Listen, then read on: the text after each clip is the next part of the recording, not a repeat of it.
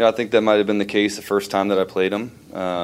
That's always one that is in the memory banks. I felt like we let them off the hook a little bit here. My first start against them a couple of years ago, but I think once that first initial game was over with, a few weeks after I got traded, I think that was done and over with, and now it's approach every week the same. I know that they're a good football team, well coached team, and there's no outside factors. There's nothing that could make this game more important to me than each and every other game is. I feel like I put a lot of pressure on myself to go out and perform each and every week, regardless of the situation or however big everyone else wants to make it. To me, it's another week that I'm playing against a good football team, and just want to go out and play 4 good quarters for my team.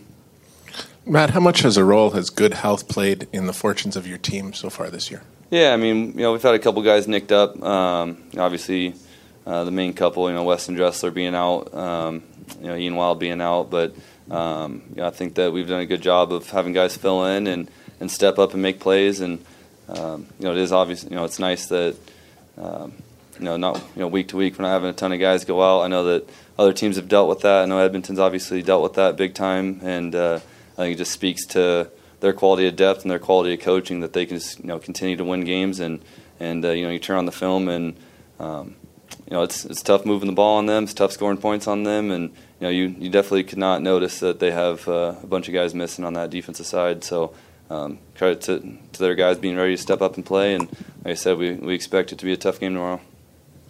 Matt, Odell Willis is playing some of the best football he's ever played, I think, especially in recent weeks. Are you seeing anything in his game that you hadn't seen before? No, to me, Odell's always been a difference maker, a guy that changes games, and I think that obviously I don't know if he's done anything differently in the offseason or anything like that, but looks the same to me when you turn on the film. He's a guy that gets off the ball, rushes a passer, has 4 or 5 different pass rush moves, so keeps guys off balance, and a guy that you have to you'd like to limit the plays that he gets to make in a game, because he's a guy that gets them fired up, and he's one of their leaders, and a guy that you want to like I said, make sure he doesn't make too many plays. It's well known that he likes to chat on the field. Does he say much to you? No, he's always, he lets me know when he's close to me, even after a completed ball downfield, or, probably touch me on the shoulder pad just to let me know he was close, and a lot of it's, Odell cracking jokes and laughing, and, I feel like I, just completely block that stuff out. Usually during the game, I don't even notice it, and then later, be sitting at home later in the evening and feel like, man, did Odell really say that to me, or, like I said, he was one of my favorite teammates I ever had, and he was a guy that before he got to Edmonton, all you heard was he was a disruption in the locker room or a problem guy, and what I had with him was the exact opposite, and he was a team leader, a guy that brought a lot of passion every single day. He was full speed at practice every day, and I think that's a guy you can get behind. So I have a ton of respect for him, and what he's been able to do in his career. Matt, I think you have started the equivalent of 2 full seasons now, or you're pretty close to it. So 2-part question. What have you learned the most about being a starting quarterback? What's the most important aspect of that job? And secondly, do you think you have anything left to prove after that amount of time being a starter?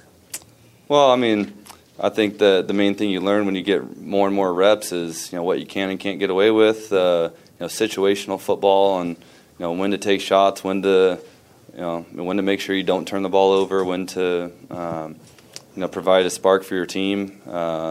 I felt like more than anything, being able to play consistently and allow my guys to see me do the things that I preach.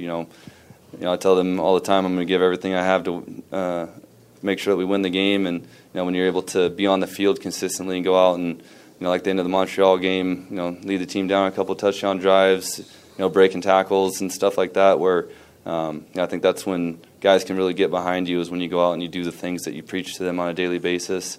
So, that only comes with playing consistently, over a period of time where those guys can see that. And then, as far as anything to prove, when I'm done playing this game, I care about what my family and my teammates think about me, and I think that everyone that's ever been around me can tell you that I'm an extremely hard worker, and that's all I care about is those people knowing what kind of person I am on and off the field, and I care about what my teammates would have to say about me, and I feel like I have a pretty good idea of what that would be, and would like to just continue to play that way the rest of my career.